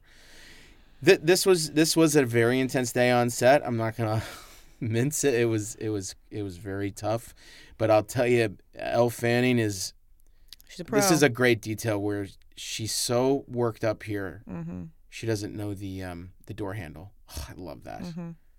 She goes for the top, doesn't know it's the bottom. I mean, this right here, we're building up to this big scene, and I remember talking to Elle. We shoot these scenes, and I'm going, how you feeling? She's kind of quiet, and I can just tell she's ready. You can hear what you mean. The headphones. You could hear her working herself up, and it was like, oof. You can tell she's ready. Yeah. And I go up to her, and I kind of nod, and I look at Brian Freesh, and I say, look, you're gonna perch right here, handheld. You're gonna tilt up from the clothes. Just follow her. I told her not to move too much, and that's pretty much all I told her. And this is what you get. And I will tell you now, this is one take. I mean, obviously we have these pickups to kind of piece it together like wides and stuff. But this shot here, which started on the clothes and comes up, this is all one shot with little pickups in between to just make sure we're covered. So, you get a little insert pickup here. But this is all Elle. I'm going to get a little insert here so we can see certain things like that. But, Elle, I was just blown away. This is like so early on. This was, again, we were just shooting this on day 3 and 4. Yeah. And it's so heartbreaking. And everybody on set felt this. So I was, we had a close set, and I was standing at the monitor with the producers, and I had to leave the monitor because there was so much crying that I couldn't watch the performance. Everybody was crying. I think it was really. But what I've noticed, what's very interesting about sharing this film with an audience is that, especially people who know the book cry during the scene. Yes. People who don't know the book don't want to believe it, and they sort of disconnect, and they go like, no. Finch isn't dead. He's the movie's playing a game with me here. Like, it's trying to make me think he's gone, but he's really not gone. And I'm like, well, Violet knows, and Violet. And I'm gonna keep going. I'm gonna talk about this shot. But I think this idea is that she cries for us. She cries because she knows, and eventually, I think the emotion of the movie for first time viewers who don't know this story, I think the emotion catches up with them later. So this was originally written to not have any tears in it. We were like, you've been crying all day, literally. And when you're in that type of grief, you can't how much, at a certain point, you're spent. So we did 2 takes of it where she didn't cry. And you looked at me and you were like, and Elle wanted to cry in it. And you looked at me and you were like, should we just move on? And we were both like, maybe you want to get one for safety. And you looked at Elle and you were like, you can cry if you want. But, like, not a lot. And she goes, not a lot. Okay. And then she just dropped the insane, like, savant that she is, as the push-in happens, she knows exactly where the camera is and drops the 1 tear. And after you yelled cut, she looked at both of us and she was like, did you want it out of the other eye? Or was that one good? And we're just like, you are crazy. She's awesome. I love this funeral stuff. I mean, it's very sad, obviously, but just filmmaking-wise, we shot all of this on a 50mm lens. We shot this anamorphic lens for you filmmakers out there. And it was a great thing. We shot that whole sequence in about 30 minutes. We just ran around natural light, threw the 50mm up on Brian's shoulder, and just boom, boom, boom, boom, boom, boom, boom, and it was really nice. So this is a fun story. That this was initially Lamar and Sophia's last scene in the film, and I remember shooting it and wrapping them and saying, "I can't let this be their last scene in the film." We also had a weird thing where Justice showed up.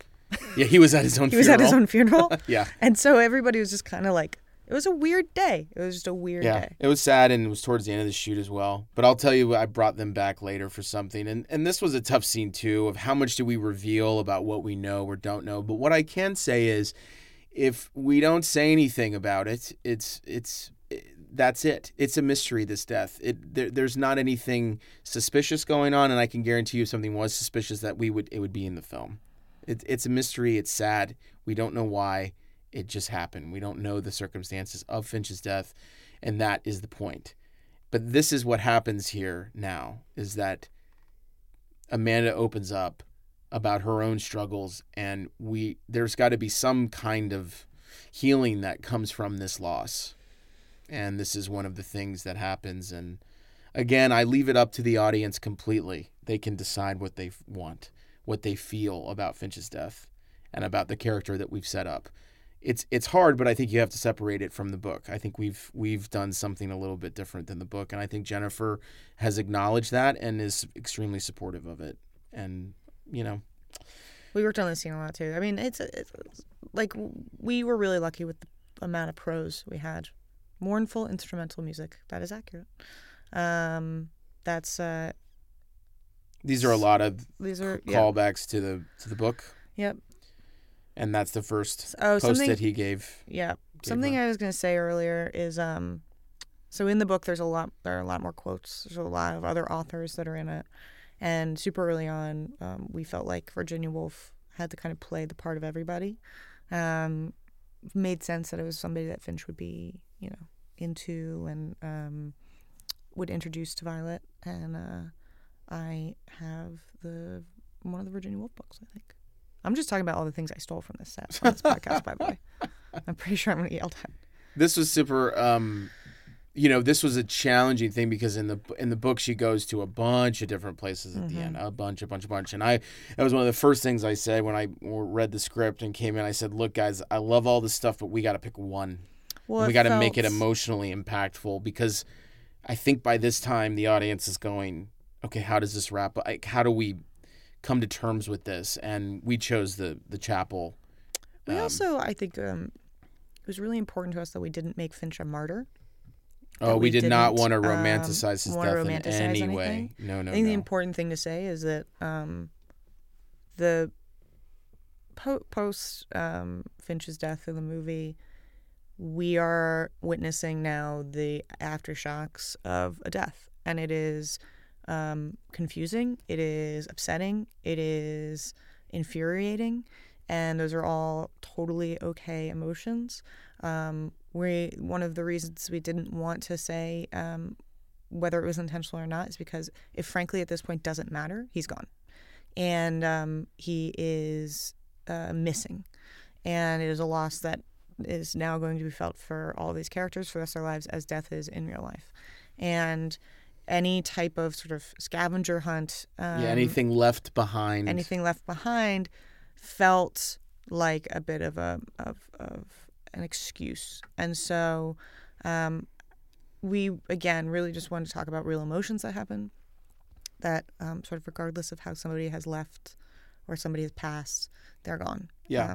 And this is not something, this wander is a wander that he wanted to take her on. Yes. We set that up very early in the film, and that's something he stole from her. That has nothing to do with her. This is one of his wanders, and he came here and did this. This is not for her to find.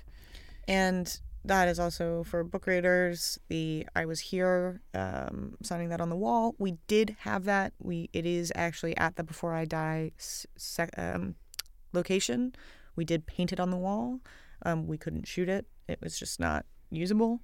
And so this was our callback to it. So I was here. So don't get mad at us. We did include it. And this is one of my all-time favorite stories. So this is a very long monologue you're about to watch. And the day before, Elle was like, I'm going to write, as she would, because she's telling us reports. She's like writing the monologue in the book for her to reference and stuff like that.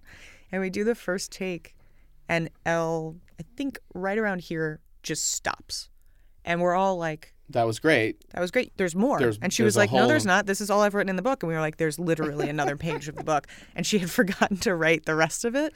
And so we were like, had this really awkward, no joke, like 45 seconds of everybody standing on set being like, and then? Yeah. And then we had to fill it in. And then, of course, she memorized in like 2 seconds. Yeah, and killed it. She's a savant. This was a balance as a filmmaker and Liz wrote this really specifically, but obviously, and when you're in the edit and you've got all these words and all these characters you're trying to wrap up and all these things. Sorry for all the words. They're great words. But the balance here was how much are we in the classroom and how much are we somewhere else? And I ended up adding, stuff from the kind of one callback. I felt like we had to see Finch again. The shoes is where I cry every time. Like what we're about to get to is where you see him again. Is the part when you didn't tell me that you'd put that in, and so when I saw the first assembly that you had put together, and I got to that was where I totally lost it. I lose it in a specific place here too. There are two places, and this was something where we were just at a location. Do you lose we're actually at all Finch's. The bright places. We're actually at Finch's house here. It's historical property, and this bloom had happened. This is where I lose it. So this is a scene I added when we were wrapping Sophia and Lamar. I was like, we can't leave it, and I added this. I scene love them dancing. This is their dancing to Kiss. Well, we wanted to show that life does not go Kiss on. The band. Yes. Yeah, and it's like they're going to stay friends. You have to. They're not. They're remembering Finch, but that's what he loved to do, and this is all in. This was just a balancing act of music and editing and the dialogue and the voiceover, everything coming together to wrap these people up. And I'm very proud of this. I'm very proud of this sequence. And she goes in Eleanor's room for the first time. Yeah, there's a lot I think that had to be accomplished here, and to make it feel not a total loss, but that there's something left. But also about I brought him back. I had to bring him back. And again, there's no desire here and no intention of romanticizing him, but just remember him. Yeah. She loved him. We love him. And we can remember his memories without saying, oh, wasn't it great? By no means is that the idea that we're going for. And this is just Elle Fanning being Elle Fanning, just kind of giving us, this is strong enough. It could have been the last shot of the movie, but I felt very strongly that we needed to go back to the blue hole. And that was always in the script. That was always in the script. Always in the script. And I made sure that it was going to be visually stunning, that we had to put it in the movie. And it actually is I love this little performance she's about to do. Yeah, she's bringing it here. But the last three shots of the film, the last shot of the movie is the thing I'm most proud of, and how it all comes together. And it's if I get through it, I'm fine. Like up to this point, I'm always fine. I'm like, cool. Oh yeah, I'm good. I haven't cried yet. I haven't cried yet. And then I always, if I'm hearing the movie, if I'm watching it full on, it's that last shot with the music. Well, it's also because we shot this a few different times, and if you'll see when she lays on her back on the left side of your screen, there's about to be some light ripples that come out of the corner towards her hand. This did not happen in any other take. It's just this take, and we watched it and we were like, "That's Finch." That it's was just really I'm just so this shot just is see the twinkles that didn't happen in any other take. Yeah, it's just beautiful and it's stunning, and I was like, okay. So sometimes that gets me. Maybe just because it's like, wow, we did it. We made a movie. It happened. Yeah, there it is. That. There's all the bright places. I love these. Yeah, I had my team over, and please do go to this website if you have all the bright places film.info. We've seen it. It's got amazing, all kinds of amazing resources, and it's for anyone around the world. It's and it doesn't matter what country you're in. There's access everywhere around the world. I think if you have watched this movie and you feel like you want to open up or talk, you should. If you have somebody that you can connect to and talk to, you should do that. That's close to you in your life. If you don't, there are all these resources that you can reach out to. Yeah, and we just hope it moved you and made you feel feel all the feels.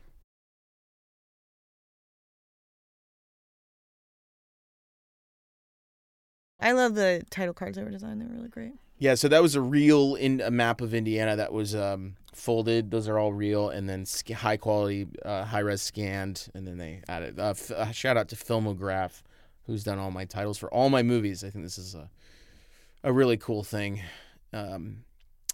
Hopefully, people stick around to watch it. Yeah, you should always stick around and watch the credits. It's I love this stuff, you know?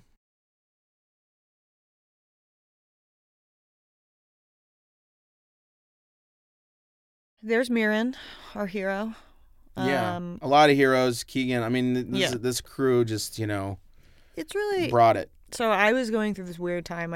Right before we made this movie, I'd been doing a couple things and was feeling a little disenchanted, I would say, about the making of movies and the point of making of movies. I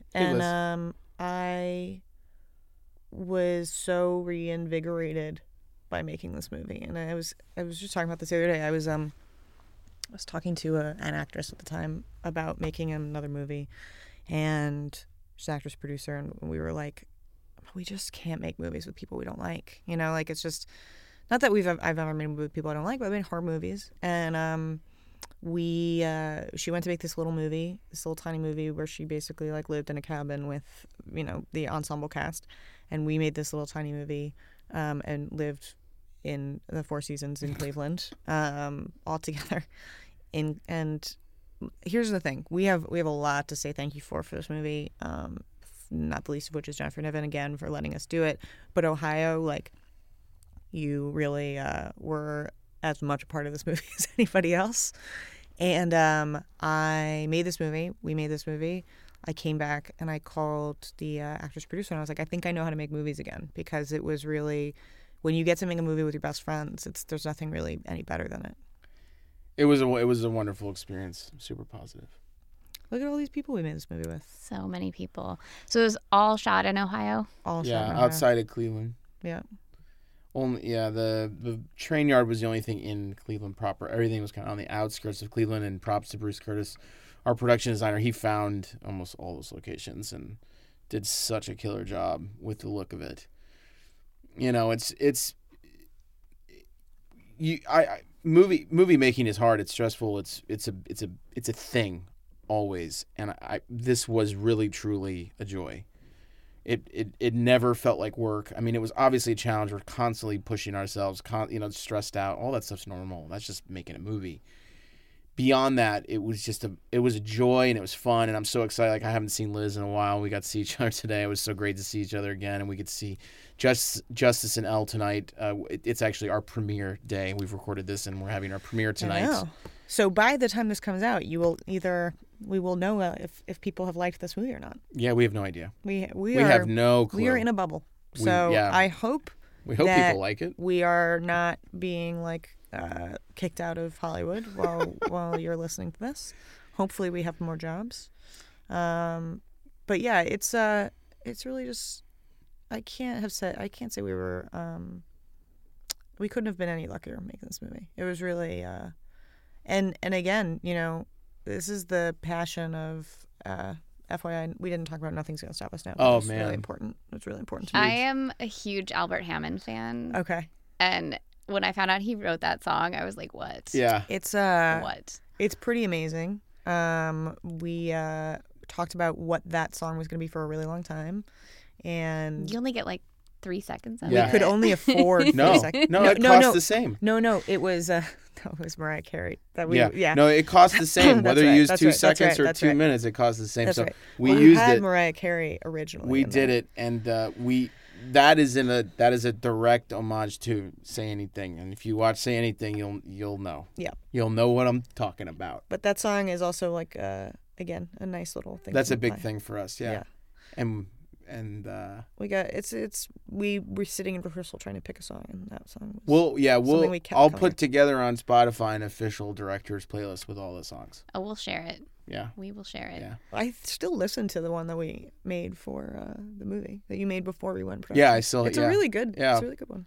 And Keegan's score is coming out, which is actually kind of rare for Netflix movies. We're getting a vinyl of it. Yeah, it's gonna be really cool. Is he one of those that puts all his scores on vinyl? I have the Hearts Beat Loud. Yeah, he does. Yeah, one. I Milan love that. Records does it all for us. Makes sense. We hope you enjoyed the film. So Tell everybody else to watch it. Yeah. Thanks again, everybody, for joining us for Watching With again. And you can listen to all the other episodes on the link that you probably got this one from. And I just want to say thank you again, Liz and Brett. This was this was an experience. To say the least. And everyone enjoy the film on Netflix. Tell your friends and subscribe to the podcast. Bye, guys. Thank you. Bye.